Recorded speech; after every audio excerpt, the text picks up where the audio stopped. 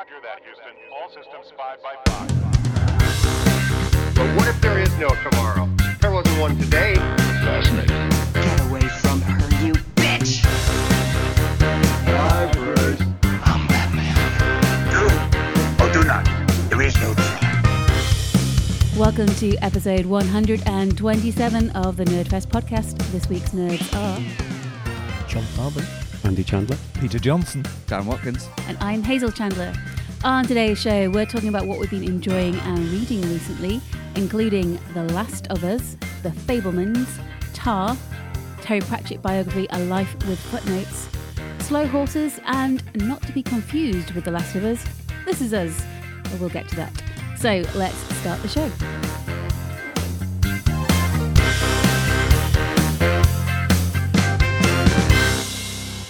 We're coming to you this week live from the Orangery. Oh, the Orangery? Oh, we've been upgraded. Yes, this is Andy and I's new house, and we've got an orangery. with oranges. Yeah, two very, very small orange plants, but that will grow like your love. One's already dying, I see. Yeah, there's a couple of things dropped off. As in life. Very nice. It's very posh. It's got a big sunroof. It's all light and bright and airy. Expensive. Yeah, no, we're very happy if things can stop breaking. And presumably everyone who's listening is welcome to pop round whenever. Mm-hmm. That can be our special treat. Oh, it could. I don't want to preempt the end of the show, but maybe if somebody leaves a review, they could visit the orangery. Yeah, that would. Yeah. Yeah, The absolutely. look of terror of some weirdo internet freak. Not that that's our entire audience. Yeah. You're implying that would be worse than the people in this room. Yeah. Yeah, you could sit on the same chair that John's sitting on right now. Yeah. So many rewards to be had. Hello, I listened to your show on the radio. And how do you find our address? Lots of searching. But I did it. I searched Orangery and Newcastle and there's surprisingly few. God. We should move. You had an exciting week, didn't you? Me? So you got to see somebody get fed. I did, yes. Somebody fed Phil in Glasgow earlier this week. Thank goodness, I was worried. Nobody feeds him that much, apparently. Really? Did he confess to you? To me and a couple of thousand other people in the Theatre Royal. Yes, Phil Rosenthal of Somebody Feed Phil is doing a UK and Ireland tour at the moment, going around promoting his Netflix show and the accompanying book. And we went to see him on the first night of the tour in Glasgow. He's coming to the city of Newcastle around the time you're listening to this, in fact. In fact, the very day this podcast is released, Hazel and Andy and Louise will be fed to Phil. I believe that's how it works. It is, yes. I mean, with us, he was promoting the book, which is called Somebody Feed Phil the Book. So the show does consist of Phil being fed a book for an hour and 20 minutes. Is it a large hardback? It is. Good. Yeah. Needs the roughage. Yes, for anyone who hasn't been following, John hates Phil for no other reason than he's a lovely man. Exactly, yeah. I can't deny that. You think that there is something else to his niceness? I don't believe anybody can be that nice and lovely without some underlying evilness. So it's a bit like one of those Star Trek episodes where they land on the planet and everything's lovely. And Yeah. you just know there's going to be some deep, dark secret. Like that they episode eat where their children. where or- Wesley Crusher falls in a flower bed and gets sentenced to death. Yeah. Yeah, but that was an annoying episode because they didn't carry out the sentence. Yeah. Yeah. But having seen Phil in person, I think he genuinely is just a really lovely, nice, kind person. Amy got a photo up with him afterwards. He gave your wife a hug. He did give her a hug, Yeah. and they're best friends now, she says. Yeah. And after the hug, did your wife notice that her purse No, or he did not phone were missing? He did not pickpocket her. He has Netflix money. He doesn't need to. He's getting Raymond residuals every day. Let's not entertain this notion that John is worried that Phil isn't really a nice guy. I guarantee that if it came out that he was actually secretly a wrong and John would actually soften his stance and understand him a lot better. I once offered to buy Charlie Brooker a pint and he said, no need, I've got Netflix money. Did he buy you a pint? I think he did actually, yeah. Oh. Was that enough to make you go away from him? I think that was the. Nice work, Charlie. Cheap at half the price. He's actually lovely. Not lovely as Phil. Just lovely enough for me to think that, there's probably some evil there too. And Charlie Brooker, there definitely is. You just think there's evil in everyone. Mhm. And what does that say about you? Let's turn this into a therapy session. And maybe I'm like Natasha Lyonne in Poker Face, but I just know if somebody's evil, even if nobody else can see it. But you just assume everyone is. I mean, most people are a little evil. Dan is like the nicest person on the planet, but I'm guessing occasionally he just Bites people. bites a guinea I was going to say bites a guinea pig's head off. Don't know if that's better or worse than biting people. Is this a keep your friends close, keep your enemies Yeah. closer situation? hmm Okay. I know where we stand.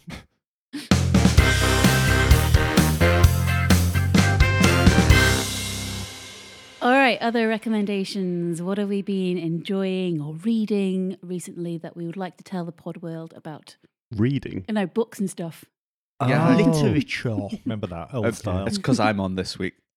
Oh, of course. The only man whose concentration span hasn't been destroyed by his iPhone and can Yeah. still read a full book. Would you like to kick us off, Dan, without biting us this time? Okay, I'll try. I mean, if you want to. Bite you or kick you off. Don't even know what that means. Today I've got a double recommendation. There is a film and a book, but they've got quite a few things in common, so I've combined them into one mega recommendation.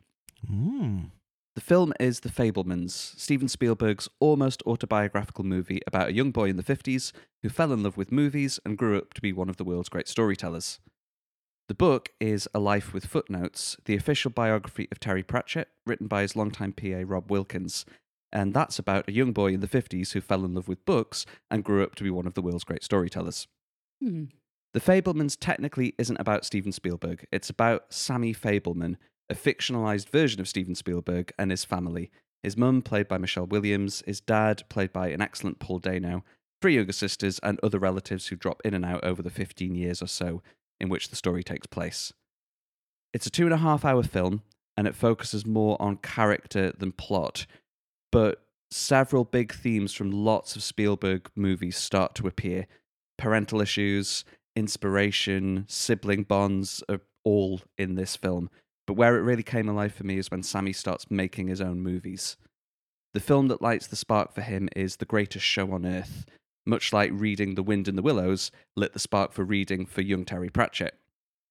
Soon, Sammy's recruiting his family and his friends to star in his homemade movies, and his passion for making them is kind of mirrored by how Spielberg, who's in his mid-70s now, recreates these times in his young life for The Fabelmans. Teenage Pratchett, meanwhile, was attending sci-fi conventions, reading every story he could, but it wasn't a straight line for him to be a best-selling novelist. The book's compiled from notes that he made towards an autobiography before his death in 2015, as well as anecdotes from those who knew him, several of which are marked as too good to check if they're true or not. But it was only after 3 Discworld books had been released and sold well that he gave up his regular job to be a full-time writer. Both the film and the book have got very strong emotional moments. Sammy Fabelman's family deal with grief, they struggle with their relationships to each other. Sammy deals with bullying and tries to balance family and art. But there's lightness too, from a pet monkey that his mum adopts to a brief but brilliant appearance from Judd Hirsch, who was nominated for an Oscar for basically one scene in the movie. Likewise, A Life with Footnotes doesn't shy away from the devastating details of Pratchett's Alzheimer's diagnosis. Rob Wilkins was there with Terry when he got his diagnosis, and it recreates this part of his life in great detail.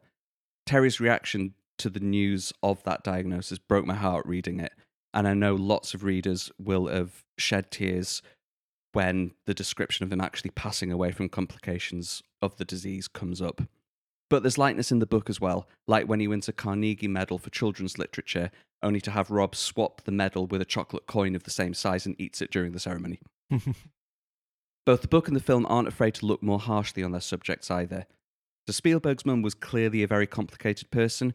She doesn't always come across very sympathetically. Sometimes it's the total opposite, but I think that's the point. Likewise, Pratchett was known as someone who didn't suffer fools, and Rob includes multiple incidents of him being unhappy at various things. Sometimes it comes across quite relatable, sometimes it crosses the line into quite rude and unpleasant.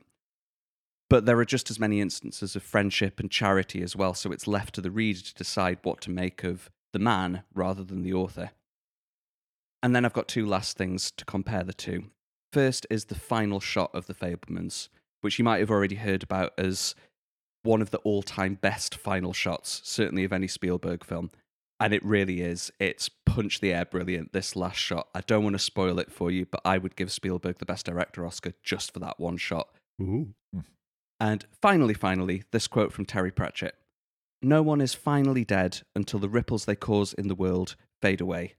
The span of someone's life is only the core of their actual existence. And his books, like Spielberg's films, are ripples that will stay with us for a really, really long time. So those are my joint recommendations. A book and a film, but with quite a lot in common. Very lovely. I particularly enjoyed the stuff where he was being a young filmmaker and recreating, trying to do Hollywood movies on a zero budget and things. That definitely was the best fun. parts. Yeah. He's making a war movie at one point. You can see he wants it to be Saving Private Ryan, but he's working with people who he's in the Scouts with, who are just there for the day, and they give it a go. And it comes across really well in The Fabelmans, but I bet the actual real ones probably weren't at that level. Yeah, I would like to see those. That would be fun. How true do you think it was? And also, why is it a fictionalized version? Is that because it allows him to say things he perhaps couldn't say about his own mother? I think so. There's been a lot of talk that he's waited until now to make it because his parents' generation have now all passed away. I've seen it described as auto-fictional. Almost like adapting a book, he's just adapting his life to a different medium. I think it's as close to a memoir or something like that that we're ever going to get from Spielberg. I don't think it's ever true enough to be self-indulgent, but I think there's lots and lots of things that are portrayed in enough detail that they can't not be true. Like his experiences in high school and things like that. The family stuff with the uncle is all true, from what I understand. Yeah. Listening to Michelle Williams talk about her role playing Spielberg's mother, she said that she always thought that she was playing his mother, not a version of her, but his mother, and they've had long conversations about how to do that in the right way. And I guess it's difficult because this is a chance for Spielberg to spend time with people that he hasn't spent time with in years. And how do you get that across in the right way where you are being very open and very vulnerable to opinions being thrown on your family? And it seems to me like what he wanted to do was create something very genuine, but also leave just that little bit of wiggle room for fictionalization. Just puts him at a remove. Yeah. Kind of like when you have a problem with something and you want to talk about it, but you phrase it like, I've got a friend who... Yeah. Everyone knows it's about you, but it helps for you to say that it's about someone else. And Spielberg's talked about the effect that his parents' divorce has had on him. Like E.T. is about his parents' divorce, really. Yeah. About an alien. His mother cheating on his dad with an alien. That's how I remember it, yeah. It's Close Encounters. I had a point. It's long gone. The scene where Sammy Fabelman goes swimming and there's a giant shark was clearly very influential. I think the point was that he's never been afraid to show... Oh, no, gone again. Sorry. He's never been afraid to use real influences from his own life in Dig his into films. real emotion and kind of show that people aren't perfect. They make decisions that have an impact on other people that maybe they didn't think through. That time his mum cloned a pet raptor. Yeah. Just That was because just she after the could monkey. didn't mean she had to. Yeah. Oh, I like how you tied them both together as well. Yeah. Well, it was only after watching The Fabelmans and thinking about it for a night, it's like, this is very similar. And I couldn't decide which of the two to recommend, and it turned out that they had quite a lot in common. You know, just hearing about how great creative minds become that. And it's like a theme when you get to a certain age that you start kind of reflecting on things and maybe trying to find a thread. And there's this film, and then there's Empire of Light, which Andy, you saw recently, Sam Mendes' film. He's obviously changed quite a lot in that one, but he was talking about how the pandemic gave him the time to really properly reflect. And if the pandemic hadn't happened, he probably wouldn't have created such a personalized story. It's always good when a storyteller is passionate about their subject, and they're hardly going to be more passionate about anything but their own life. Mm-hmm. So I think it's a good thing. I did see Empire of Light. I'm excited to see The Fabelmans. I hope it's better than Empire of Light. There's Babylon as well, isn't there? Which is also another. Oh, I'm going to historical- relish not watching that film. No. Apparently, it starts with elephant diarrhea, and it's all downhill from there. No thank you. Yeah. See, I've heard about that a few times, and I just keep thinking, I hope the elephant was all right. Yeah. This fictional elephant from 100 years ago, I hope it was all right. Which one's best? Well, one is a book and one is a film. It sort of depends on your interests. I think Pratchett's biography, if you've never read any of his novels, might be a little harder to connect to. I don't think you need to have seen any of Spielberg's films to watch The Fabelmans and get something out of it. If you were going to pick one, go for The Fabelmans. But if you've ever read or enjoyed any Terry Pratchett stuff, getting the biography, you start to see lots of inspiration for the other things you've enjoyed, both in films and books. Fabelmans is 2.5 hours. Might take you longer than that to read a full book. Mm-hmm. So depends how much time you've got. It's always odd. And like when John recommends something, he quite often says, oh, well, it's only like half an hour. And you go, well, if a thing's good, I want it to be long. Yeah. If a thing's bad, I want it to be short. So being short isn't necessarily a good thing. Yeah. Brevity is the something of whatever. Or Soul of wit. yeah, that. But that's not what Hazel was sniggering at. We've got a shelf in my office full of signed first edition Terry Pratchett books. Did she just take this enormous stack of books to one side again? You had to go through all of them. Louise was a massive fan when she was younger. Every time a new book came out, she went to the book signing thing and got it signed. Which was sometimes 2 or 3 times a year. Mm-hmm. He treated writing as a full-time job. It was his day job. You know, rather than being a creative, Yeah. I'll just think of a couple of words and I'll see when the inspiration hits me. He had a daily target of number of words for the next book. We'll be working on multiple books at the same time. And if he thought of a good passage or an idea, it would go in something called the pit. And, you know, in 10 books' time, he'd remember it and think, that would actually work really well here, and it would go back in. So it didn't matter whether he was writing the next book, he was always writing 3,000 words a day, every day. Because there's a few prolific writers seem to do that. Stephen King, I think, does the same. Or all of these prolific writers, the ones who just sit down and write and they don't self-edit too much. And a lot of people might spend a year just thinking about what they'll put in a book and then finally sit down and write it.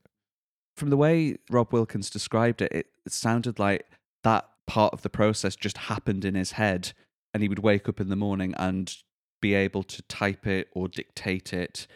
Towards the end of his life, as the Alzheimer's was getting worse, there was voice recognition software that was used to try and translate what he had in his head onto a computer. But it seemed like that, sitting around looking for inspiration, it just seemed to happen.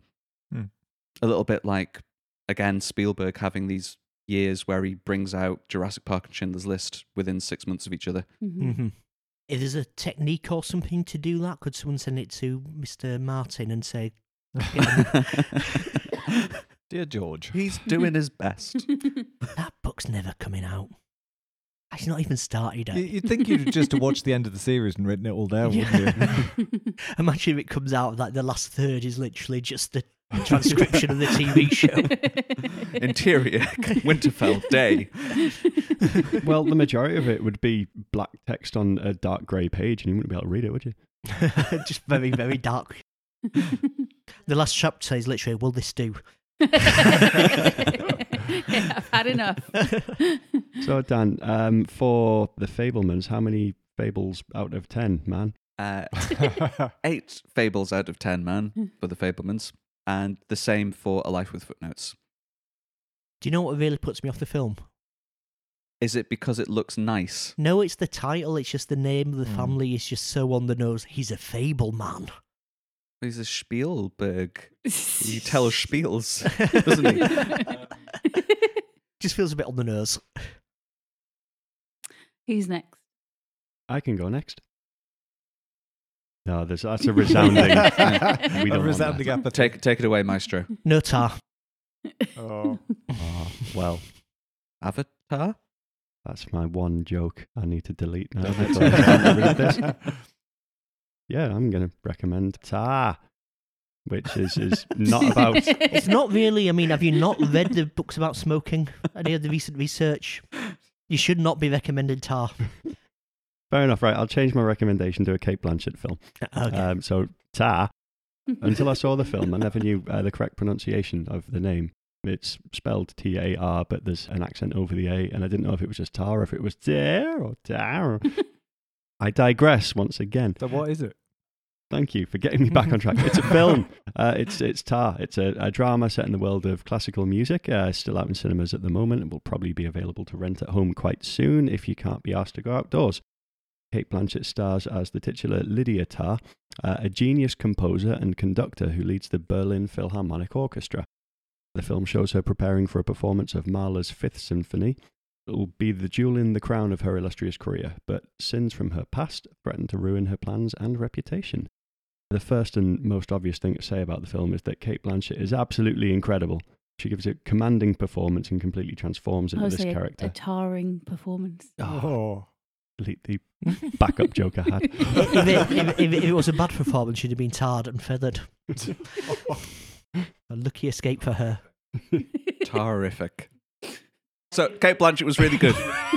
At any point, do you see do a driveway and then bugger off before finishing it properly? Yeah, in the post-credit scene. Stick around for that. Quite easy because the credits are at the start. It's all the post-credit scene.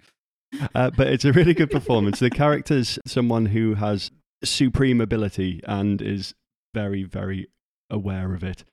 And performance is wonderful, inspires a kind of real depth of feeling and made me wrestle with both contempt and admiration for her at the same time. So it's a totally convincing portrayal of a luminous but dangerous character. And the film as a whole succeeds in prompting contradictory feelings and interpretations. People will and do disagree over what it's really about. Many have said that it's about the supposed phenomenon of cancel culture. I see it very differently. It does touch on the topic of how to judge art independently of one's opinion of the artist, and briefly the idea of an accusation being as good as a conviction in the court of public opinion. But I think the central theme is obviously about the very opposite. It's about the sense of superiority and entitlement that can come from talent, success, and adulation. That corrosive idea that producing admirable works excuses wrong behaviour. This is what ultimately proves to be the title character's undoing, so see it and decide for yourself. It's not just about Blanchett's performance, of course. I love the way the film was shot. It's got lots of steady cameras, deliberate movements, carefully composed frames. It's quite subtle, usually opting to show or imply rather than explicitly telling the whole story. The opening scene, in particular, in which we see an interview with Tar, is an understated masterpiece in itself. The film's full of tension and drama, and even though it's long, at 2 hours and 38 minutes, it doesn't drag at all. The only small drawback that I'll point to, there's a significant turn of events, seems to happen quite suddenly. It's not totally out of the blue. All pieces were in place and it was coming, but it has a surprisingly fast acceleration that felt a little bit odd to me. But that's my only tiny gripe in an otherwise immaculate film. Hazel and Dan, you've both seen it. What did you think? Really, really liked it. Amy absolutely loved it. Thinks it's a masterpiece. Kate Blanchett, phenomenal. She also loved her wardrobe and everything she wore and wanted all of Tar's outfits, which is beside the point of the film. But it's just another part of the immaculateness of the character, like the way her apartment is designed, what she wears. It's all part of that character. And what I really liked about it is how complete and how real she felt as a person. I mean, there were reports when it came out of people getting confused and thinking Lydia Tar was a real person and this was a biopic. Yeah, they started like wondering what she would have won the Oscar for because she's an EGOT. Yeah. Like, oh, what So that kind of just goes to show you how convincing Blanchett is. She creates a whole person and it doesn't feel like a performance. It feels like she's just become another person. And like you say, it's a long film, but it doesn't feel it at all. It's almost surprising when it's finished.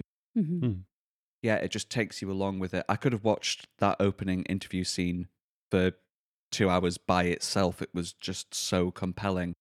And then as the story goes on, it throws you into the world of classical music and conducting, but you don't need to know who Mahler was or the details of how the first violin chair and the power they hold and how auditions work or things like that.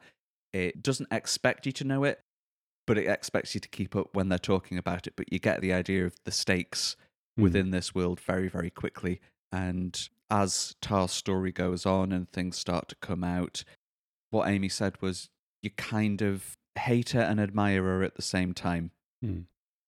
Is not good, but she's so interesting that you can't help but want to find out what's going to happen. Yeah. But at the same time, she never makes Tar sympathetic.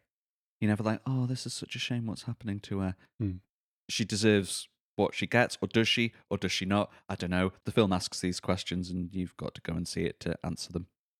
Yeah. At no point in the film did I ever think, I know exactly what's going to happen next. It was constantly surprising me, scene by scene, frame by frame. And actually, the bit that you're talking about where something happens and then things kind of unravel very quickly after that. There's a theory going around where that moment happens and then everything after that is a dream. People have seen the film, but everyone else looks very confused. Is it a straight drama, or is there some more kind of surrealistic elements to it? The trailers and things suggested there was something else going on that... I would say 98% drama, 2% surrealness. There's a couple of dream sequences, but they don't feel fantastical. So part of Tar's background is she spent time working with indigenous groups in the Amazon. And you never see that part of her life, but when she's in one of these dream sequences, she revisits that part of the world. So it could feel a little bit weird and surreal, but you know that that's part of her background. The debates around can you separate the art from the artist is something that this film tries to nurture. There's lots of conversations between Tar and some students that she is teaching at Juilliard where they talk about composers and musicians of the past and what has come out since about their personal lives. That's a very intellectual discussion, really, really interesting. And then is mirrored by, what happens to Tar. I know where I stand on it, but I think it's just really interesting that these discussions are being had. It's a film that makes you want to talk about it afterwards. It's always nice when a film comes along like that, and it almost doesn't matter if you love the film or not. You've probably got an opinion on it. Yeah. And not in a I'm right, you're wrong kind of way. In a it could be this or it could be that. And it's just a really interesting one to talk about afterwards. It's nice when a film stimulates or inspires you to think about it for ages after the film itself is finished. And at any point, does Tar kill Denise Crosby in the first season of Star Trek?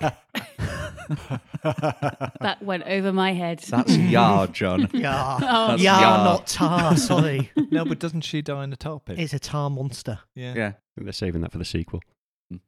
Tar 2. No, that was a band. Yes. Not a composer. Russian. Anyway, how many Mahler symphonies out of Tar. assuming he made 10 would you Um, give Tar? He didn't. I think he did 9. I would give Tar 9 out of 10. Oh. That joke would have been very well received if you hadn't all stolen my thunder before. Tar for that, Andy. You're better than that, Peter. No, I'm not. Pronounced Petar. That was a TARiffic review. I already did that one. Oh, did you? So, You've stolen it. so my recommendation is a TV series based on a game that also paints another game in a much darker light. Because having seen The Last of Us, Toad from Super Mario Brothers is now a terrifying creature trapped in a painful living death. Hey, it's me, a Joel. Not where I thought you were going to go with this recommendation. Chris Pratt's in the room. So you're not recommending Super Mario Brothers? No, I am recommending The Last of Us, the TV show based on the game of the same name. The game came out in 2013 originally on the PlayStation 3. It had a couple of remasters and remakes since, and there was a sequel. And now we have a big budget HBO TV adaptation of the first game. TV and film adaptations of computer games have had a really rough ride, from the original Super Mario Brothers, the Double Dragon movie, the Mortal Kombat movie. There's not really been any great classics. I've heard very good things about Arcane on Netflix, which is based on, I forget which game. And if you count The Witcher as a game adaptation... Is The Witcher a book originally, though. I think so, but the book was turned into a game and then it was turned into a Yeah. series. So Mm. if that doesn't count, yeah, you're not looking at many good ones until now. But it basically turns out the way to make a really good video game adaptation is just to adapt probably one of the best video games ever made. Yeah. That has a strong narrative. Pac-Man the movie was always going to struggle. The TV series begins in 2003 with Joel and his daughter, who are having kind of a normal day. It's Joel's birthday, and you follow his daughter around as she gets his birthday present, goes and gets some cakes and so on. And in the background, kind of a little bit like Shaun of the Dead, as this normal day-to-day thing is going on, you get like little hints of things going wrong, people going crazy, gradually building up in the background until just the shit hits the fan. And Joel and his daughter try and escape a city where a large number of people suddenly appear to have gone insane and started killing each other and trying to bite and eat each other. We jump forward 20 years. Joel is now in one of a few quarantine centres, which are the last bastions of humanity after this plague, infection, disaster, whatever you want to call it, has destroyed 99% of humanity. Destroyed by what turns out to be mushrooms, essentially. Yeah. Who would have thought it? John Hannah thought it in the prologue. Yes. The last vestiges of humanity are in these little quarantine zones and are unable to leave in case they become infected. Whether that's via a bite or an attack from the ravenous hordes of the infected who still lurk outside these zones. If you are bitten, you die very, very quickly, with one exception. A young girl we meet in the first episode who has been bitten but has not turned, and therefore is probably one of the most valuable people on the planet. Joel is tasked with escorting this character to a medical centre where she may save humanity. The series thereafter is essentially their journey and the relationship between these two characters. So you have a father-daughter dynamic, which is complicated by things that happened in the first episode. As somebody who played and loved the game, I really, really enjoyed it. It's kept very close to the story of the game, but yet made enough changes for it to work, I think, better as a narrative, non-interactive piece. The game itself is one of the best interactive narrative experiences I think I've ever played. And yet for the show to get all that right, it's a tightrope that it walks very, very well. If you haven't played the game, I think the experience will still be great. Is there anybody here who's seen the show and hasn't played the game? Yeah, me. 3 of us, I think. I think I've played the game. Oh. It's one of these, but it was so long ago, I can only vaguely remember the scenario. No, I hadn't played the game, but listened to your preview episode where we talked about things we're most looking forward to for 2023. This was your number one. I went against every instinct and Following John's advice. Yes, exactly. I was really intrigued from the trailers and some of the previews, and so we sat down to watch it. I thought it was excellent. I love the prologue. That really worked so well for me. It dipped a little bit when we went into 2023, but it came back towards the end of the episode. Yeah. I love Pedro Pascal. Yeah. I think he's brilliant. And just excited to see where it goes because I have absolutely no idea. I have played the games a few times. Amy is an obsessive Last of Us gamer. She replays both games every year, and we both thought it was magnificent. Yeah. The very opening of 2 episodes we've seen up to now are not from the game. One is a prologue in the late 60s. One is a sequence set in Indonesia at the beginning of the outbreak, and they're just both so chilling and so frightening and feel so plausible. It throws you right in, and then the rest of it, you're on the journey with the characters, and you know the Leonardo DiCaprio meme where he's pointing excitedly at a TV screen and going, that was basically Amy every 2 minutes or something came up that she loved from the game, going, they did it, and they did it so well. And it just keeps going from the music to the characters to the portrayals of those characters to key events. They just recaptured that feeling perfectly. But like John says, changed just enough to make it feel like a TV show Yeah. and not just an adaptation. I think that's where the co-showrunners of Neil Druckmann, the creator of the game, and Craig Mazin from Chernobyl Yeah. come in. Big fan of the game, but has had success with TV and knows what works with an HBO series. And the two of them together clearly work. It's in the prologues you can really feel the Chernobyl influence. They feel very much like that sort of episode with the sort of where they're shot and the starkness of them. He's a perfect showrunner for it, that feeling of growing dread and things like that you get in the early Chernobyl episodes. At time of recording, we haven't seen episode 3, but all the reviews I've read and heard say that episode 3 is a masterpiece. And wow. if you thought it's been good so far, it gets even better. And I'm very excited and a little bit scared to see what's going to happen. I think episode 3 takes a very small part of the game and expands it into something much bigger. I am enjoying Pedro Pascal a lot. And he sounds so familiar, whether it's because of being the voice of the Mandalorian or because he sounds to me very like Nathan Fillion, that sort of soft Texan accent. It has that sort of warmth to it, really works in this otherwise desolate world. Yeah, because you got to have an enormous amount of range to deal with this kind of stuff that you have to deal with in this world, but to have that other side of you who can open up your mind and your heart to others, even though it's been 20 years of hell.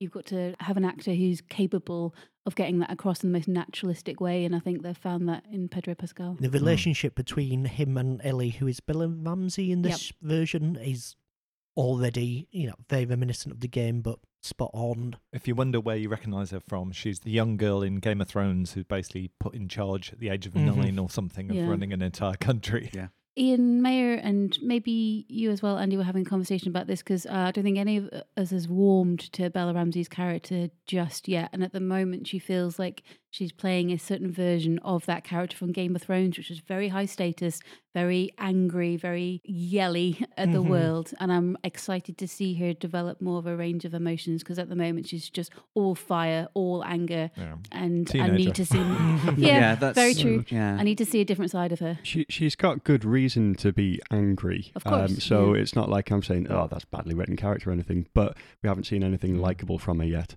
And I'm sure she will develop, but also with Pedro Pascal's character, I'm not yet really attached to him. I'm sure it's coming, but at the moment I like it, but it hasn't really grabbed me yet. The production design is fantastic. I love the design of the monsters and such. And some really wonderful moments of suspense. It's got a lot going for it, and I think it's going to become great, but I'm not on the trolley yet. And after 2 episodes, the overwhelmingly massive, this is the best thing I've ever seen reaction... Sorry. It does make me... Really? I mean, it's 2 episodes. We'll see how it goes, but it could get there. Not there yet for me. Yeah.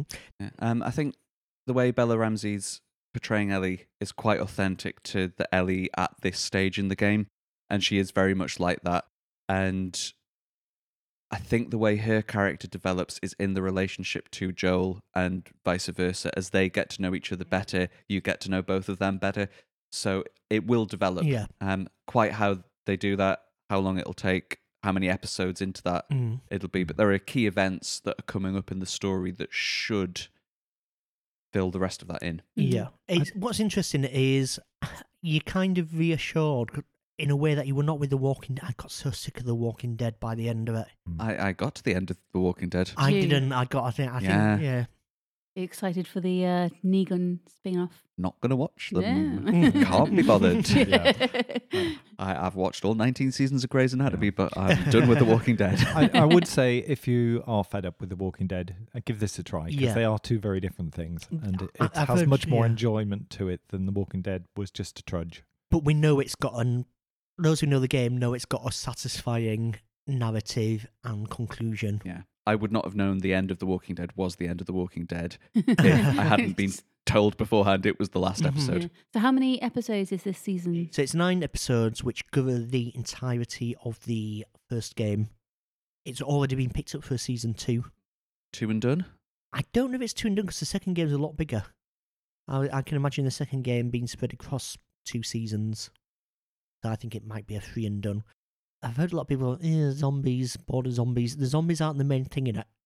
Yeah. Really, it's much more about the relationships between the people, and really most of the antagonists are people rather than faceless monsters. Some of it remind me of A Quiet Place. Mm.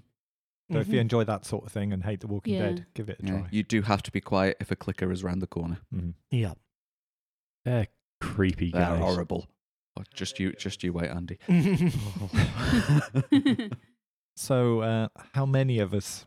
You know, so far it's a 10. It's perfect. I'm absolutely loving Wow. it. Yeah. I mean, it's a strong statement to make after 2 episodes. You've but never given that to a decent thing before. John's average score is 4.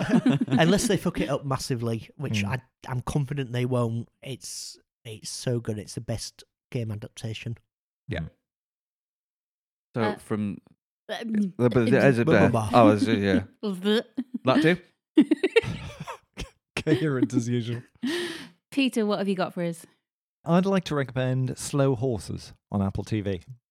It's Go for a... the first This one. is why never take Peter's gambling tips. It's a spy thriller. But unlike James Bond or Jack Ryan, it deals in the really unglamorous side of espionage. It's a gritty and grimy view of how the intelligence service works when it's a regular job. And it reminded me a little of John le Carré's George Smiley novels.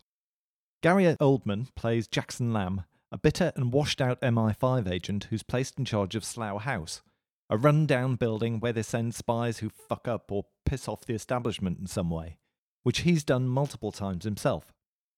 They're supposed to handle the dull, paper-pushing tasks that no one wants, and yet they always seem to end up involved in big cases somehow. At first, Lamb seems to relish making everyone's life as bad as his own, but occasionally he reveals little cracks in his outer shell that reveal he's trying to protect those who work for him, and you start to like the character and love the character as you get into the series. The nominal hero is played by Jack Lowden, the closest thing to an action hero in the series. He's sent to Slough House after screwing up a live training exercise which would have taken out half of Stansted Airport. His dad's a retired senior spy, played by Jonathan Pryce, who was the boss of the present chief of MI5, played by Kristen Scott Thomas. Everyone in the show is really good, really fun, really engaging. In the first season, they try to rescue a British Asian man who's grabbed by a far-right group who plan to cut his head off live on the internet. And in the second, they have to stop a bomb headed for London. The scripts are great, truthful and funny, and you really enjoy spending time with the team as they each try to make the best of the cards they've been dealt. Despite the downbeat beginning, you get drawn into the plot and the characters. Each series based on one of 6 novels by Mick Herron. 2 seasons were released last year, around 9 months apart, and filming is already underway on a season 3. We went straight from binging the first series into binging the second, which we never do normally. So you can get some idea of how much we enjoyed it. And you can catch it on Apple TV+.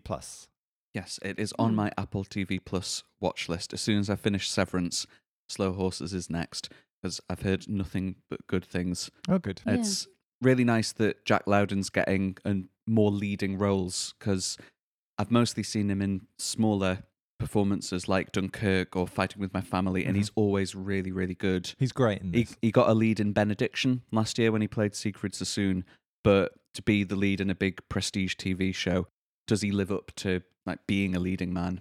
Now he's got the chance. Absolutely. He looks right. He plays the part. You do also enjoy Gary Oldman, but he's a bit more in the background. Is he like the M figure? No, he's more a sort of curmudgeonly boss. Okay. That's one way of looking at him. I mean, there are more M-like figures, and there's also a sort of Malfoy-ish character as well who thwarts them at every turn. But yeah, it's really good. It's really good fun, and I think you'll enjoy it.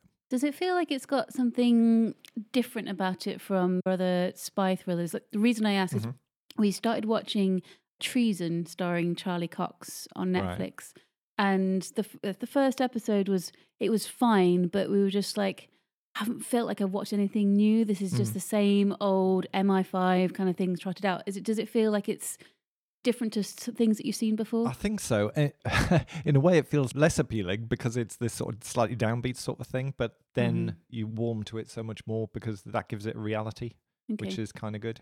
It's kind of not like an action-packed glitz and glam World of Spies sort of thing. Arguably, it does start a bit like that with the thing in Stansted that I mentioned. That plays like it's going to be this action-adventure thing, and it's not really. Yeah. It kind of gets back to there at the end. But yeah, I think it's really great. I think you'll enjoy it. What's the reason behind the title, Slow Horses? Does that get explained? Well, that's Slough House. Slough House. And the idea is that the place is so dismal it might as well be in Slough. It's not actually in Slough. Oh, okay. MI5 itself is in this wonderful modern building where everything's slick and, a bit more spy. And yet here it's like they rented a place around the corner. I'd like to apologise to our Slough listeners. Slough. Lovely listeners. Right. Yeah, but you just basically said it's a shithole. I didn't. That's what they said. Says the It's person the, who's... the MI5 establishment saying it's a Yeah. shithole, John. Does that mean you're a spy? Are you working for MI5 right now? I am. I knew it. John would be the shittest spy, which means he would be a great spy. Yes, a triple bluff. I have one other casting question. I have seen publicity photos when season 1 came out. Is Olivia Cook in Slow Horses? She is, yes. Is that right? Yes. Because that automatically makes it like 20% better. Because she's brilliant in everything. So I will definitely be watching. But season 2, as good as season 1, it carries on the momentum. Yes, Yeah. I think so. And now that you've warmed and got into the characters as well, even more so. How slow out of 10? 8.5. That wasn't even an effect. No. That was live. Hazel, what have you got? Okay. Bring us home. So this is a story of how something finds you when you're not looking for it, or to be more precise, when you're looking for something else entirely. Is it the new Hellraiser film? Oh, God. Is it a puzzle It's box? never going to be the new Hellraiser film. Okay. The Hell No film. It was a Sunday night. I just dropped my husband off at the airport and I would be alone for a week and I was looking for some entertainment. So many stories start that way. Scrolling through the streaming channels, I came across a TV show called This Is Us. Oh, cool, I decried. That's the post-apocalyptic zombie thing I've heard such good things about. Great, I'll put that on. Didn't think that Mandy Moore was in it, but, she might have been singing on the soundtrack. I put it on, and there were no zombies. There were no head explosions. What I found instead was an absorbing TV drama that I have absolutely fallen in love with. This Is Us, not to be confused with The Last of Us, because I'm sure there are millions out there who have made the same mistake. I'm not. Imagine making it the other way and settling down with your nan for a heartwarming drama. This Is Us follows a family during key moments of their lives. In the first episode, we meet 3 people who all turn 36 on the very same day. They are Kate, played by Chrissy Metz, Kevin, played by Justin Hartley, and Randall, played by Sterling K. Brown. They are brothers and sister. Also in the first episode, we meet Jack, played by Milo Ventimiglia, and Rebecca, played by Mandy Moore. Rebecca is heavily pregnant with triplets. The first episode follows her giving birth to Kevin and then Kate. Tragically, the third baby dies in childbirth. They always imagined that they would be parents to triplets, and stricken by grief and following an emotional conversation with their doctor, they discover Randall lying in a cot next to Kevin and Kate in the baby ward. Apparently, he'd been dropped off anonymously at a fire station earlier that day, the same day he was born, and a firefighter had brought them here to be cared for. So the series then follows the 3 children in the present, age 36, and continually flashes back to their lives growing up. So we get to see Jack and Rebecca's lives as well, becoming parents. Although the episodes don't follow a linear structure, we can start the episode in the 1980s, but then we transition to the present and then, keep going back and forth. There is always a running storyline in each episode, which both of the timelines follow. And the story is about what happened in the past and how it had an impact on the present. So as we watch the characters juggle their current lives, so Kevin is a struggling actor. Kate meets the love of her life in Toby, who is amazing. She's also battling weight issues. Randall has a seemingly perfect life with a great family and a great job.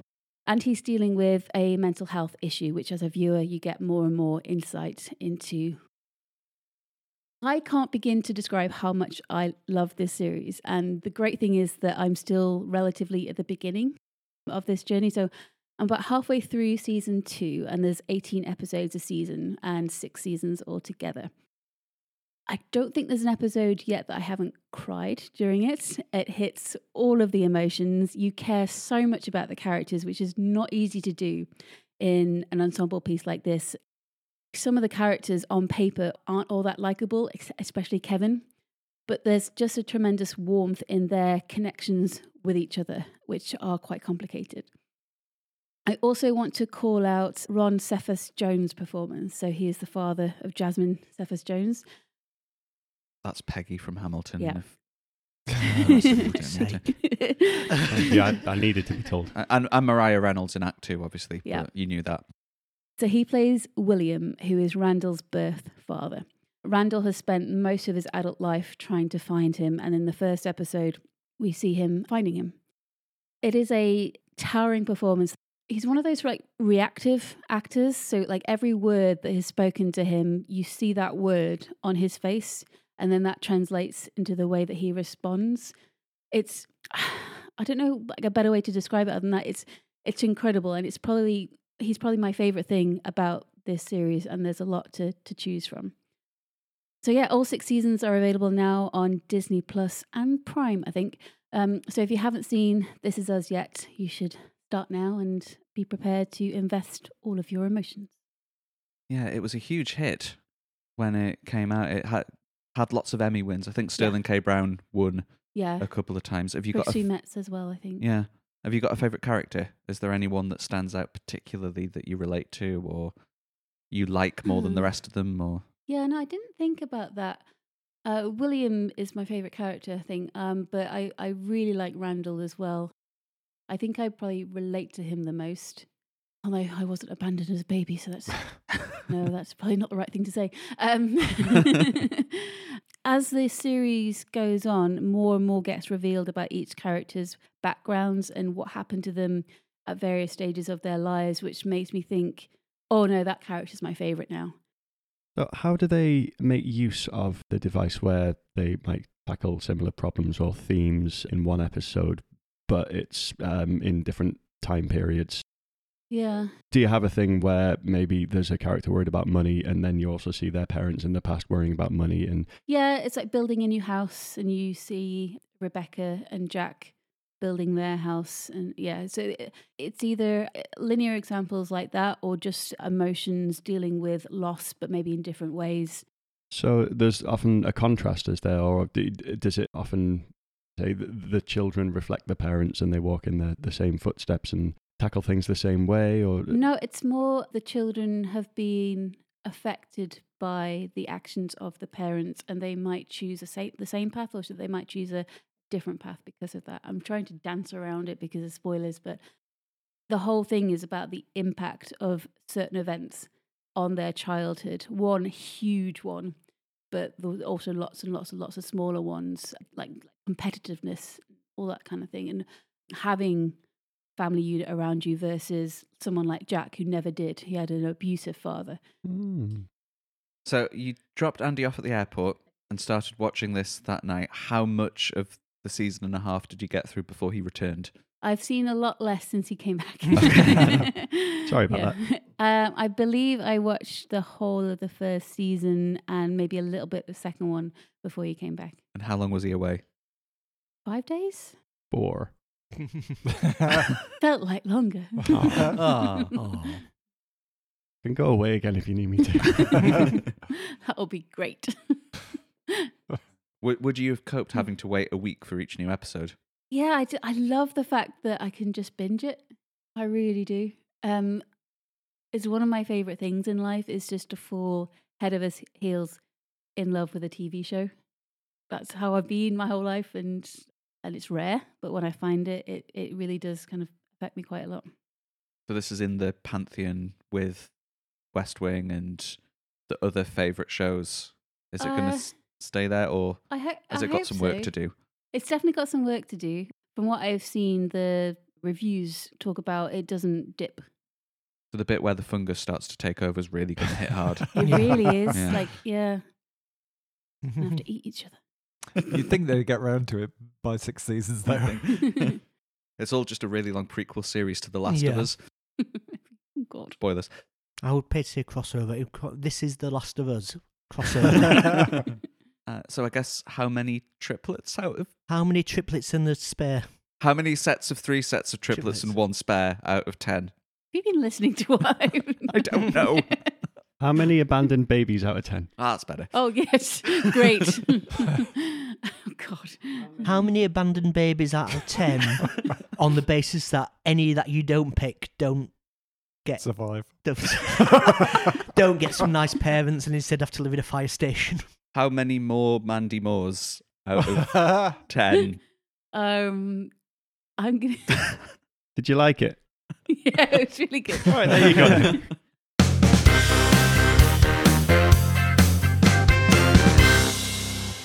That is all for this episode of Nerdfest. Thank you very much for listening. If you would like to support us, you can do so by subscribing and also by leaving us a lovely glowing 5-star review. In return, you will be offered a reward, so feel free to use whatever John is about to say next as a bribe for doing the right thing. John, over to you. I'm going to come round and show you some home movies I made as a teenager. Excellent. Until next time, you've been listening to... A man who is writing a autobiographical film called Gary Podcast Man. A man who was completely out of tar puns. A man who is deep undercover at this very moment. A Fabelman. And a woman who would love to see Mandy Moore star in a zombie show. Let's make this happen, people. We'll see you next time. Bye-bye. Bye.